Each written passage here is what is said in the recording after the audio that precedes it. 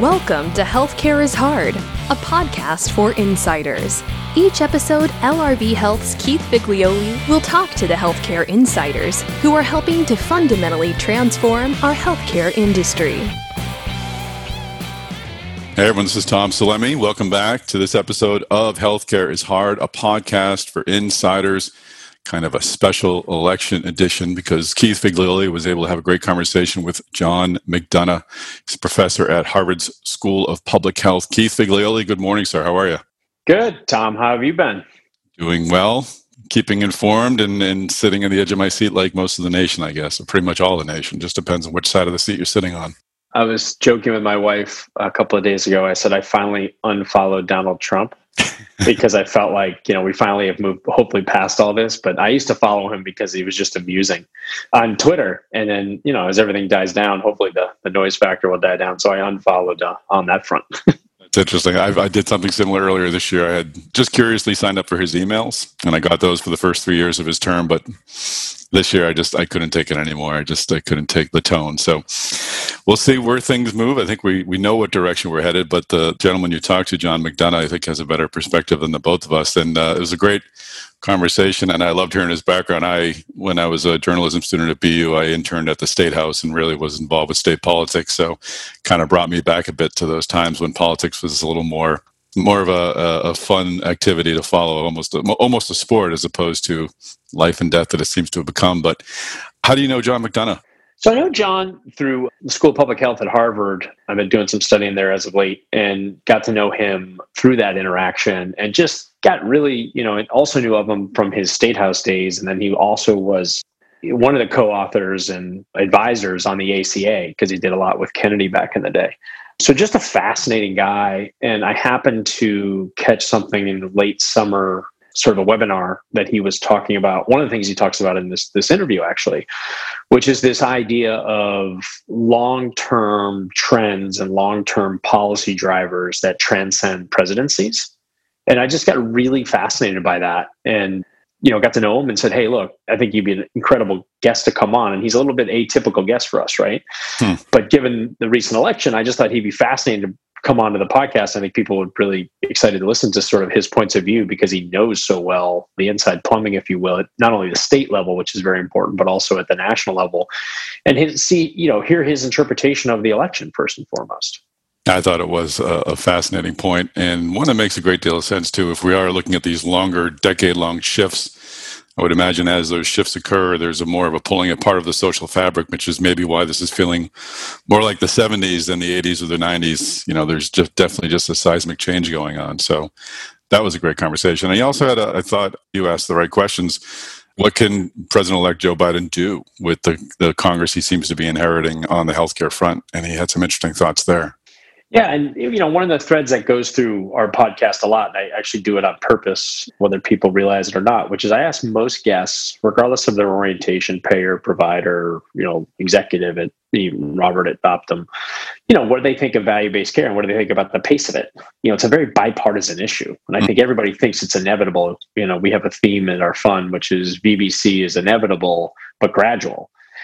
And, I think his point on back to Biden is I always thought we were going to see this massive rush back to sort of Obama-Biden era VBC programming if he got in. But his point was a very good one and something I think I overlooked in the initial analysis, which is with the split Senate, it's going to be very difficult, assuming a split Senate, we'll see what happens in Georgia. It would be very difficult to get much done outside of executive orders, as we've seen a little bit with the Trump administration. So, whether the public option, which I think he stated as DOA, if it becomes a split Senate or a split Congress, it's something to think about. But I still think there's a lot of levers to be pulled with CMMI and a few other, not only executive order, but a few other mechanical activities, including, the continued increase of MA and some of the programmatic stuff around direct contracting. And I think he agreed with that. So that's a core tenet, I think, of this podcast platform, frankly, which is, how and when are we really moving towards value-based programming and value-based reimbursement? And what does everybody from each one of their different angles of the industry think about that, let alone what happens after a post-election? And I thought John sort of hit it right out of the park in terms of his thoughts there. Absolutely. Also, yeah, I think you offered some interesting thoughts on the Supreme Court's review of ACA that kind of surprised me. So it's a great job as always. And I know folks have the election on their mind, so I'm sure they'll enjoy this episode of Healthcare is Hard. Let's hear from John McDonough. All right. Well, we're back again on the Healthcare is Hard podcast. We got a little bit of a different one this time. I'm pretty excited about this one, given everything that's going on. But I've had the pleasure of getting to know John McDonough through the Harvard Chan School of Public Health over the last number of months. I've heard him speak a bunch of times pre-election. And John, we couldn't be more excited to have you on to try to figure out what is going on. Glad to be here. Thanks for inviting me. So maybe we'll start with just sort of a little bit of background. I think a lot of people, at least in the Boston area and the greater New England area, obviously know you very well of your time in politics here, and then of your time, obviously, in DC, working as an advisor on helping to draft the ACA. So I would love to just even go back maybe a little farther and say, how did you even get into the intersection of sort of politics and healthcare and got interested in all this? Well, that's a great question. Thanks. A good way to start. After I got out of college, I was a professional organizer, community organizer, labor union, housing and tenant organizer. I lived in part of Boston called Jamaica Plain and got very politically active in Jamaica Plain. In 1984, I ran for and got elected to a seat in the Massachusetts House of Representatives. And in the transition, one of the big questions for a new rep is, what committee do you want to get on? And I had experience in housing and labor, and I thought I'd go on those committees. But someone suggested, listen, why don't you ask for a seat on the healthcare committee? Because there's nobody else from Boston on the committee, and you can carve out a niche for yourself as the Boston voice on healthcare. And I said, wow, that sounds great, except I don't know anything about healthcare. I mean, I don't know the difference between Medicare and Medicaid. And this friend of mine said, don't worry, we'll tell you. And so I asked and I got on it, and I fell head over heels in love with health policy right out of the gate. And so that was 1985. It was a very active, vibrant period in Massachusetts health policy. Folks who are old enough probably remember a guy named Michael Dukakis, who was the governor, who actually passed, and I was in the middle of it in 1988, a universal health care law that had a very aggressive and muscular employer mandate that never got fully implemented and ultimately got repealed. But I stayed in health policy and became the chairman of insurance, then the chairman of the healthcare committee. I was part of engineering the state's first Medicaid 1115 waiver that transformed our Medicaid program into what is now known as Mass Health, and many other things. I left the legislature at the end of 1997 after 13 years, spent some years at Brandeis as a professor, and in 2003, I became the executive director of the Massachusetts Consumer Health Advocacy Organization known as Healthcare for All. And in that role, we were in the middle of the health reform process between 2003 and 2006 that led to the passage of Massachusetts Universal Health Care Law. Some people know it as Romney Care. We never called it Romney Care ourselves, but it was a major leap forward that got a huge amount of national attention. And I was there for the legislative process, the passage, and then the early years of implementation when we implemented the nation's first individual mandate to buy health insurance. I'd worked very closely over the years with Senator Ted Kennedy in a variety of different ways and roles. And in 2008, he and his folks called me up and asked me if I'd be willing to move to DC for a couple of years to help with what they thought was going to be another major window of opportunity for comprehensive national health reform.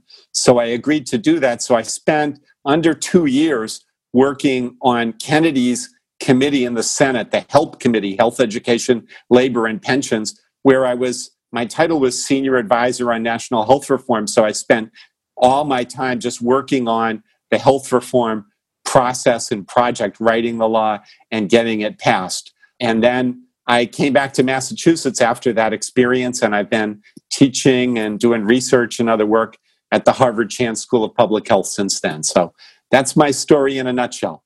That's incredible. And I love starting this way because you find out so much, and it's always those little snippets in someone's background where you're like, well, I had this opportunity to join this committee when I got elected, and all of a sudden you were hooked. And I just love those stories, and it sheds so much light on people's passion and what keeps them going every day. So I thank you for that. And sort of moving to the elephant in the room, we just had quite the election process, continue to have quite the election process. I would just love, given all that you've been through, your impressions of what we just experienced. So it's a very mixed portrait of what occurred, as I'm sure everybody understands. But, maybe we can start with some good news out of the bat that I hope everybody can agree is good news, because most of the time, one person's good news is somebody else's bad news. But the good news is, as I see it, there was no foreign interference in the election. People were scared to death of what Vladimir Putin or Iran or China had up their sleeves, and none of that occurred. We had a historically large turnout of people who showed up to vote, and from my familiarity, we had nobody intimidating people to prevent them from voting. The early voting gave an opportunity, so there wasn't an overwhelming crowd on election day. There was, in fact, no evidence of fraud on either side in the election, and there's no violence.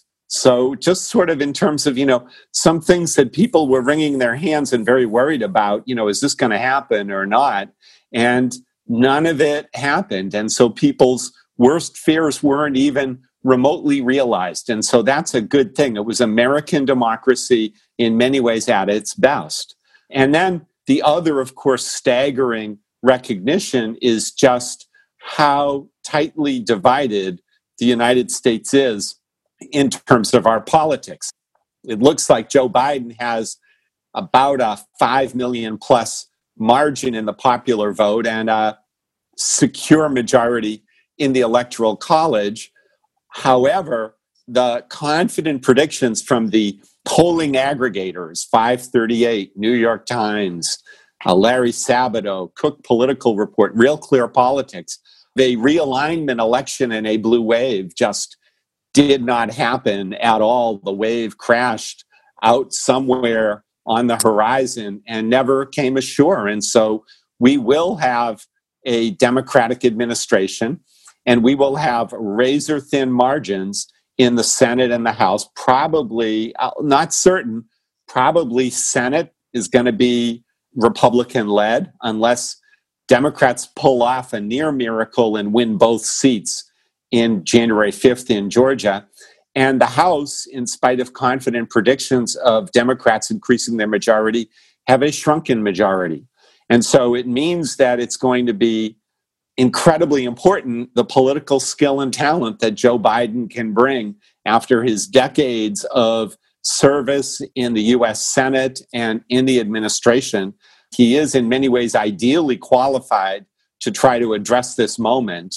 But boy, the challenges ahead are very large. And also, in spite of the at least current blockage in terms of officially launching a transition process, it seems like the Biden team is off to a confidence-inducing start in terms of their work on the virus, in terms of the early appointments, and in terms of just setting a mature, controlled tone. We're talking in mid-November, and I just saw it today. This is the week after the election, and President-elect Biden has had about 7 calls with foreign leaders, just congratulatory and hello, how are you conversations. And for every one of those calls, even though the State Department is not involved in this, the Biden transition has put out notes about those 7 calls with details of what was said and what was communicated, something that was just routine forever until the launch of the Trump administration, when all these conversations became secret and we weren't supposed to know. And so just a return to a more normal style of governance is, I think, a breath of fresh air for people that I really welcome. And is this election compared to anything else that you've tracked in history? It feels like a pretty maybe the process was linear and we did our job on democracy, but is there any, it feels like a once in a lifetime kind of thing in terms of how it's handled the transition and such. It is, I will say this, it is exceedingly rare in modern U.S. history, maybe going back like about, 150 years or so, for a new Democratic president to come in and not also have Democratic majorities in the House and the Senate to help implement. So President-elect Biden will be taking the oath of office, unless there's a Georgia miracle, at a disadvantage relative to all of the presidents. The last Democratic president to come into office without the so-called trifecta of the White House, the Senate, and the House was Grover Cleveland in 1884. Oh, I don't think I realized that. Every other Democratic president had that. Not true for Republican presidents, but so in comparative historical lenses, looking at Democratic presidents and what they've had on their side, their assets, President Biden will get sworn in with some significant disadvantages relative to his predecessors. And even the House majority will be quite narrow relative to historical terms. Wow, I don't think I realized that at all. That's pretty fascinating. And you think about that Senate battle in Georgia, is that going to be the most money we're ever going to see spent on a Senate battle come January? Or I don't know that, just because, of course, some really big states, it can get quite expensive there just because of the size of the state. But given that there are two states, 2 Senate seats up, and the consequences of it in terms of who controls the United States Senate, I don't know whether it will be historically large. It will be immense. It will be immense, as everything is immense in terms of American politics today, in terms of the billions that get spent on campaigns. We remember in the Obama-McCain election, and people just, their jaws dropping with the amount of money that was spent on both sides. And today, the 2008 election looks like they were skinflints in terms of what we've seen since then. So we're in a very different era, and particularly, and this is all in the wake of, the Supreme Court decision opening up the floodgates in terms of corporate money and other sources of money, dark money, other kinds flowing into the system. And it just continues without limit. And we almost certainly will not see any change in that if Republicans are in control of the Senate, because Mitch McConnell is about as clear as you can be in terms of his attitudes about liking the system the way it is and not wanting changes. So I wouldn't hold out high hopes for election and campaign finance reform of any substantial way, perhaps even if Democrats end up with a 50 margin control of the Senate for the first 2 years. I heard that I read this in the New York Times last night, which was part of the reason why they think the GOP senators are going along with Trump right now is to ensure they have enough distraction factor and angst going into that runoff. Absolutely. I think that really does make a huge amount of sense. The worst thing that could happen from their perspective would be the Republican base feeling discouraged and upset and betrayed. There were loads and loads and loads of Republican voters who were just convinced through their media sources that they were going to win overwhelmingly, and it was going to be a landslide for President Trump, similar to some folks on the Democratic side who foresaw a blue wave. But we did have a lot of independent polling that was pointing in that direction. But so worried about discouraging that base and then not turning out and then electing 2 Democratic senators from Georgia would be a pretty bad nightmare for Republicans, particularly at this stage right now, as they want to try to pick themselves up after this loss when they get around to acknowledging it. Yeah.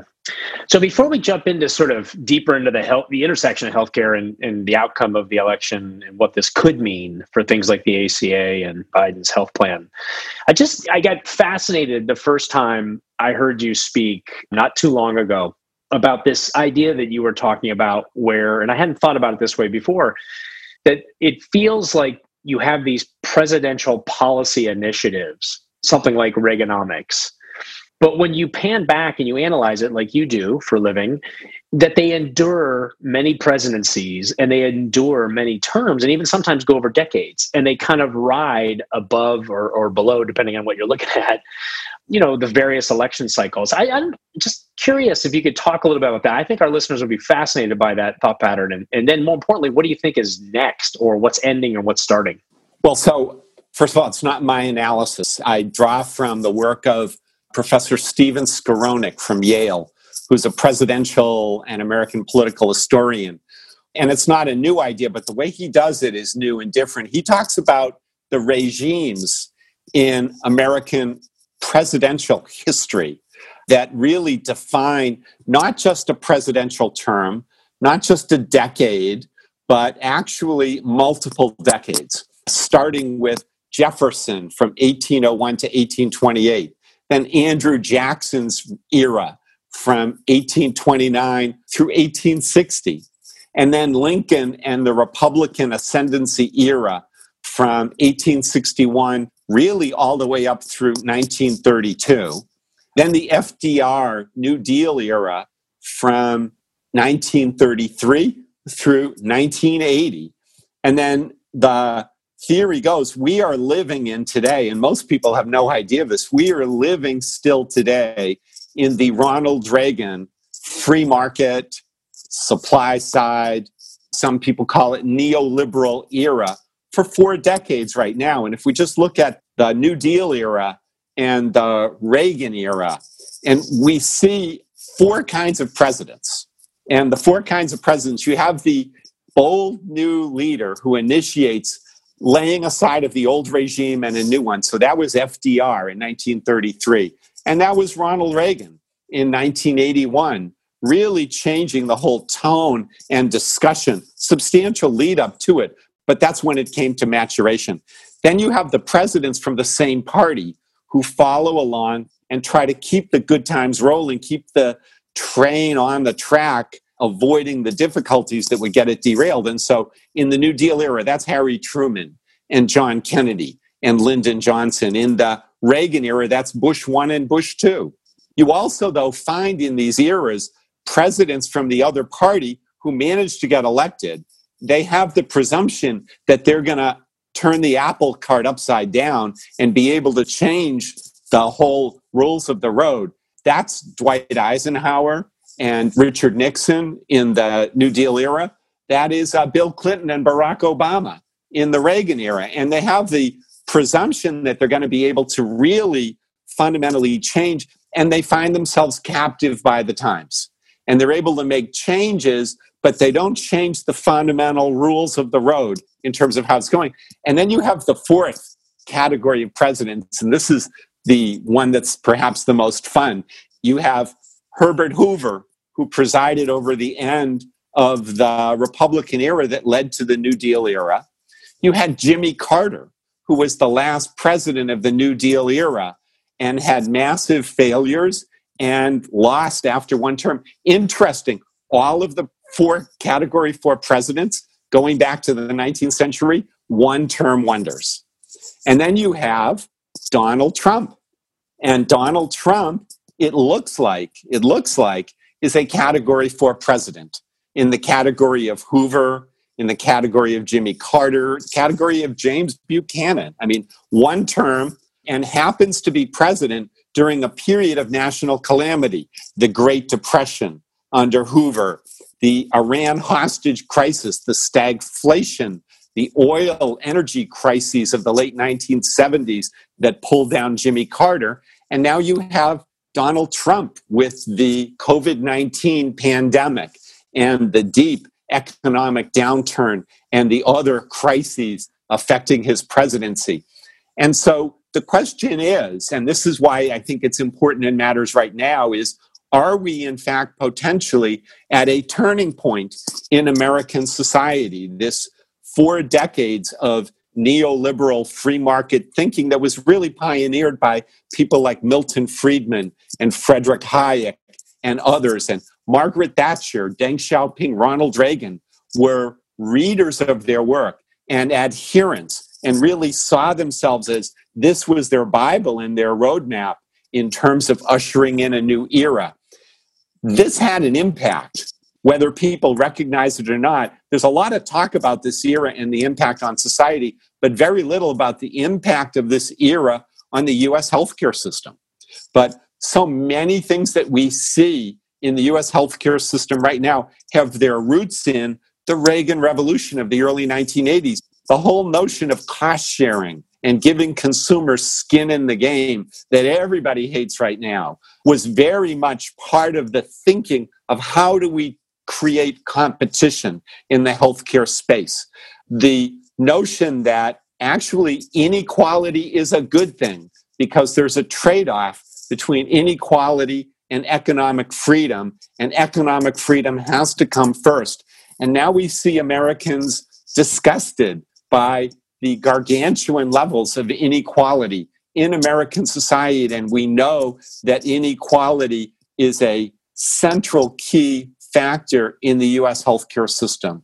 So things like, and then the last thing I'll just mention, Milton Friedman wrote a very famous op-ed in September 1970. It's 50 years old now, where he declared that the purpose of the for-profit corporation, the reason it exists, and the only reason it exists, is to return maximum equity to shareholders and nothing else. And that was a seminal op-ed that was read and studied and kept and really led to the notion, for example, of paying CEOs in stock options rather than salaries to align their views with the shareholder. The whole phenomenon right now, which is becoming so important in the healthcare sector, of private equity and its role in terms of the financialization of everything, but including the financialization of the healthcare sector. And so one of the compelling questions with the defeat of Donald Trump is, are we potentially on the cusp of a new era? And we don't know that. It's too soon. Biden's victory would suggest maybe we are turning that way, but then the results from Congress kind of throw cold water on that as well. So we don't know, but we are at a moment when a lot of the central ideas of the last 4 decades are getting tested and challenged and questioned and doubted in a way that we didn't even see 12 years ago when Barack Obama got elected. Yeah, it's just a fascinating way to think about the sort of changing sides of all of this, not just of healthcare, but to your point, of different economic type programs. But if you dig into healthcare, and let's just kind of meander into that, and maybe we start with the ACA and start thinking about, even what we've seen over the last couple of days with the Supreme Court hearings. You were front and center on this. So, what's your view, back to your point about inequality, but also healthcare as a right? So many treads in this. There's inequality, there's healthcare as a right, there's healthcare access issues, there's, your point about finance sort ofization of what's happening in even the worlds that I live in, venture capital and private equity, in terms of what's really starting to take place there. How do you think right now about the ACA? And then we'll kind of meander into some of those other topics. So I think that the ACA lawsuit, the California v. Texas lawsuit that came up before the Supreme Court for a hearing on November 10th, is going nowhere fast. It appears that there are at least, and perhaps more, but at least 5 votes against any extreme judgment coming out of the Supreme Court.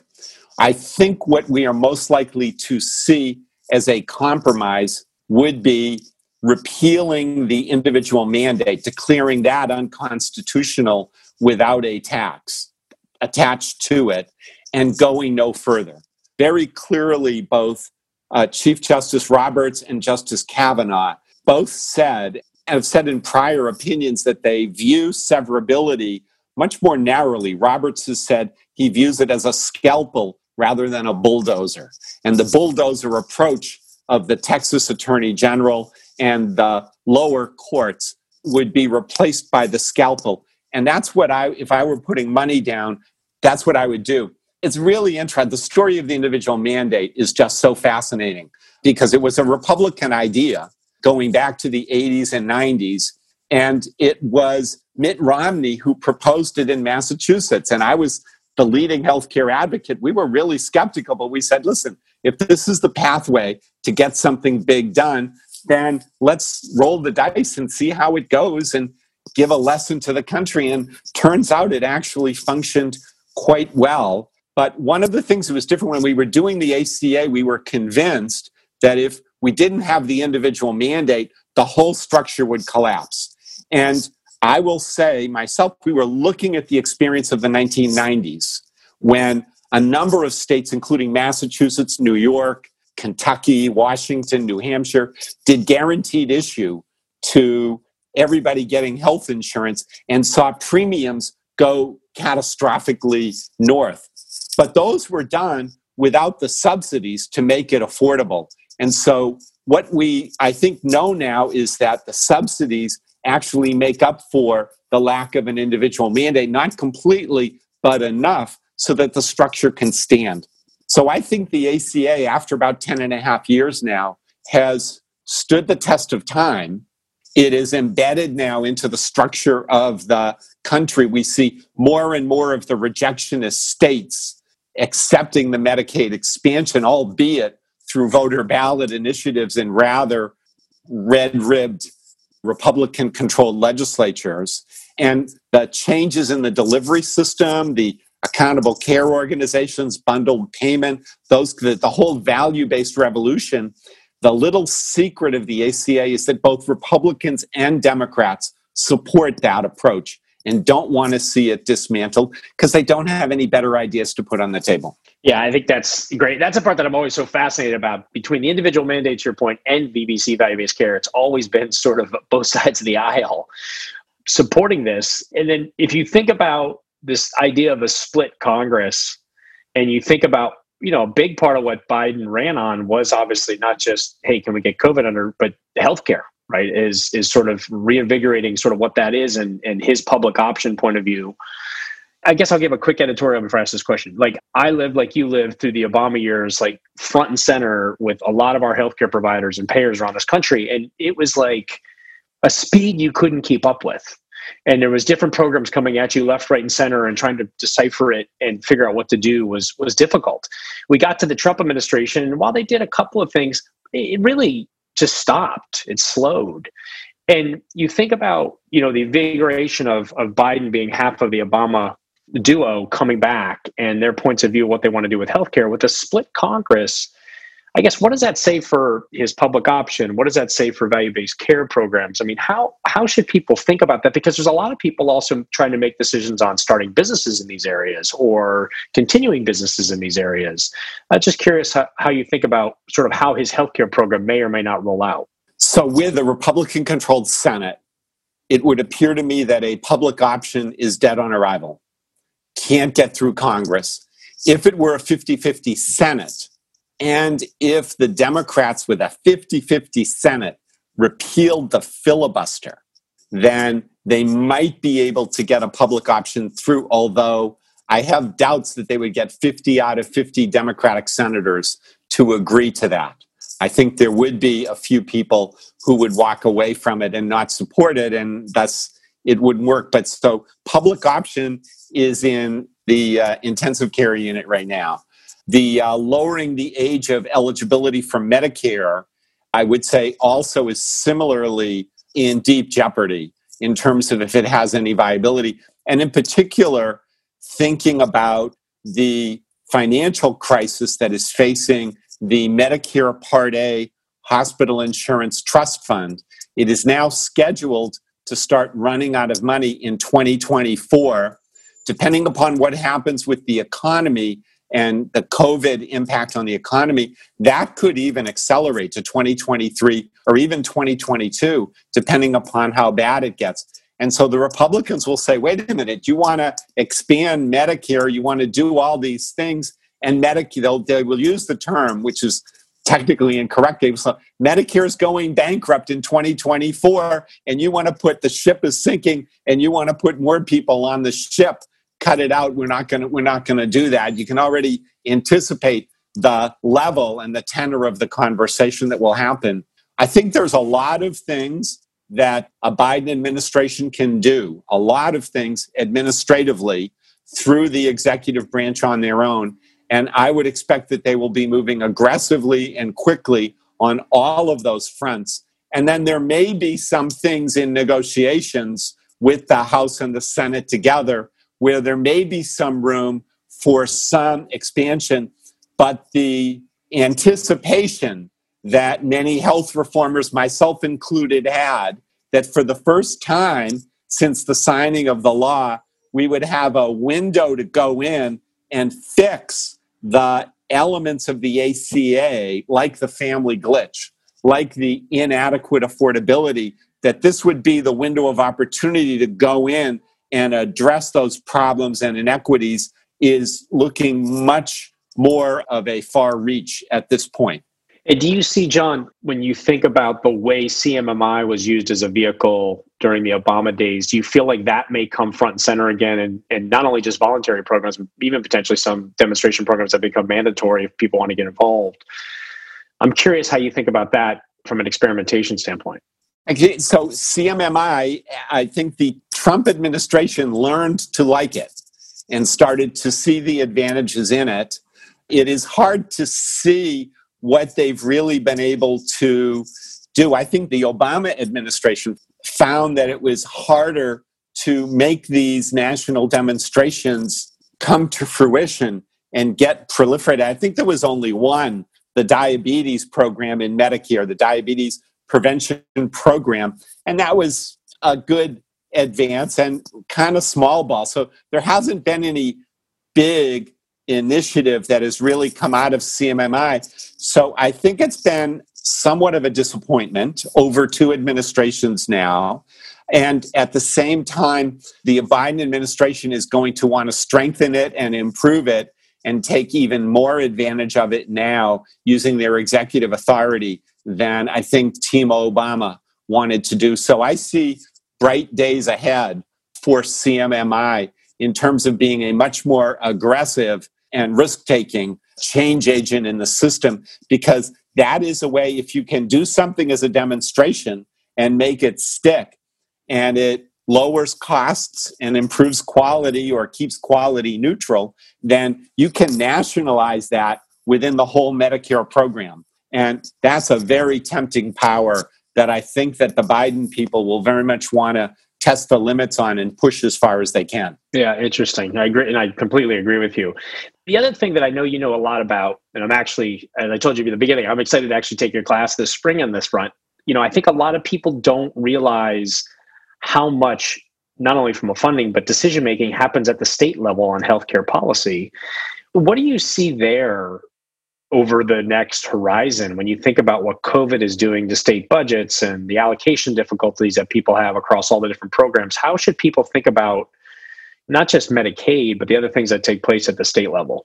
States have always been vitally important in the system and have become more important over the years and will continue to be important during the Biden administration as Congress is unable to agree on some serious reforms and changes. You will continue to see states jump out ahead and push it as far as they can with some structural limits in terms of how far they can go. So, for example, I think it is about, forgive me if I have the wrong number, I think there are about 27 states right now that have passed laws to protect consumers in their states around surprise medical billing. It's been a significant number, but they can't protect people who work for self-insured employer plans, ERISA-protected plans, from the surprise medical bills that they get through their coverage. And so that demands a federal response, and there should be a uniform national response. Interesting, the differences in terms of surprise medical billing are not partisan differences so much. Democrats disagree over the negotiation approach, which is what the private equity firms want, versus the rate setting, which is what the insurers and the employers and I think consumer groups would like to see. So in the stalemate in DC, that provides a bigger and bigger window of opportunity for states to go in and experiment and do things. And then lots of times they provide highly valuable research and outcomes that then help to inform federal policy. But so states ain't going away. States will still have a critical role. I would suggest to you that the whole notion of Medicaid work requirements is now dead for the time being, justifiably so based upon what we saw from Arkansas. I think that the notion of short-term health insurance plans that people can keep for up to a year and then renew for up to 2 more years, I think that is going to, as soon as possible, go back to the Obama standard of 3 months and no more. So I think you'll see some things that some states want to do, the door is going to get shut, and other things that states want to do, the door is going to get opened more widely. So we could see in the next, assuming that we have a split Congress with Biden and Harris in charge, we could see a lot of experimentation continuing at the state level, and then a lot of experimentation coming out of CMMI as sort of big boluses of activity, I would think. Yes, absolutely. I think you can take that to the bank. Those are both certainties, although some state experimentation of the kinds. And for example, keep an eye on Georgia, not about the election, but on the new waiver that they just got from the Trump administration, Seema Verma at CMMS, that allows them basically to dismantle healthcare.gov in Georgia and just send consumers willy-nilly off to private insurance brokers or insurance companies and be able to get subsidized plans that are not compliant with ACA standards. I think you're going to see Georgia government a little red-faced in terms of what comes down once the new folks take charge at CMS. That's a topic for a whole nother podcast around healthcare brokers. It's such an interesting topic that I don't even want to get into. But maybe to finish, we've talked about so much, and you're so much richness of information that you've been providing. When you step back and go to sleep at night and you start thinking about what does our healthcare system look like in 10 years? I always ask this question too, which is try to get people to think about where is this going and what does it look like out a number of years? And I know it's tough to decipher that, but I always just ask the question. I'm curious your opinion to close it out. Well, it could be we just do what Americans tend to do is we grope along, we amble along, and we make incremental changes. Some incremental changes are big incremental or medium or a little, but that's where we go. And so 10 years from now, we have, instead of 17, 18% of GDP, we may be up over 20% of GDP on healthcare, and we muddle along. And if we are potentially at the end of an era and we're entering a new era, what might that new era be? And I've sort of done some thinking about that. And it seems to me if we are potentially entering a new era, what's the watchword? The watchword for this era is competition. What would be a replacement watchword? And for me, the thing that it seems to me that we're crying for is sustainability and sustainable. We need a sustainable environment. We need a sustainable climate that doesn't kill people and burn them to death and flood them. We need a sustainable economy and tax system that avoids the massive gyrations that we've seen. And we need a sustainable healthcare system. And by a sustainable healthcare system, it's a healthcare system which doesn't witness 3 years of declining life expectancy. It's a healthcare system which is among the best in the world in terms of preventing infant and maternal mortality. It's a healthcare system which is part of addressing the climate change of the human body, which is the obesity crisis. I mean, more than 70% of American adults are overweight or obese. And it's the obesity category that is growing by far the fastest. So we need a new look in terms of what we're about as a society. And I don't know if that's the right word, but this is a time to start floating these things and figuring out these ideas. Because if we look over the past 40 years, and Deaton and Case's book on Deaths of Despair, if people haven't seen it, demands to be read in terms of what happens to, and the dividing point in their analysis, the dividing point in their book is the big divide between people with a college education and people without. In particular, white males without college education. And that is where the deaths of despair are happening in American society. And we need to change it. We don't have the judgment from Election Day, from November 3rd, that says, okay, it's time for a big mandate and a big change. But I think it is time to start that conversation about what comes next and where we go from here. John, that's terrific. And I agree with you on that word sustainability, because I think that is front and center. But I just want to appreciate your time. I know you're busy, and I know a lot of people are pulling on you to try to get on these election results. But again, I thank you for doing this, and really appreciate your comments. Pleasure to join you. Thanks. I enjoyed it a lot. Thank you. I hope you enjoyed that episode of Healthcare is Hard, a podcast for insiders. And please do us a favor of sharing this podcast episode on social media. You can tag Keith and myself. I am on Twitter at MedTechTom. You can find me on LinkedIn as well at Tom Salemi. It'd be great to have more folks listen to this podcast. This is a particularly topical issue, and I think folks will definitely enjoy hearing John McDonough's perspective. So that's it. Tune in next time. We'll have another great episode of Healthcare is Hard, a podcast for insiders waiting for you.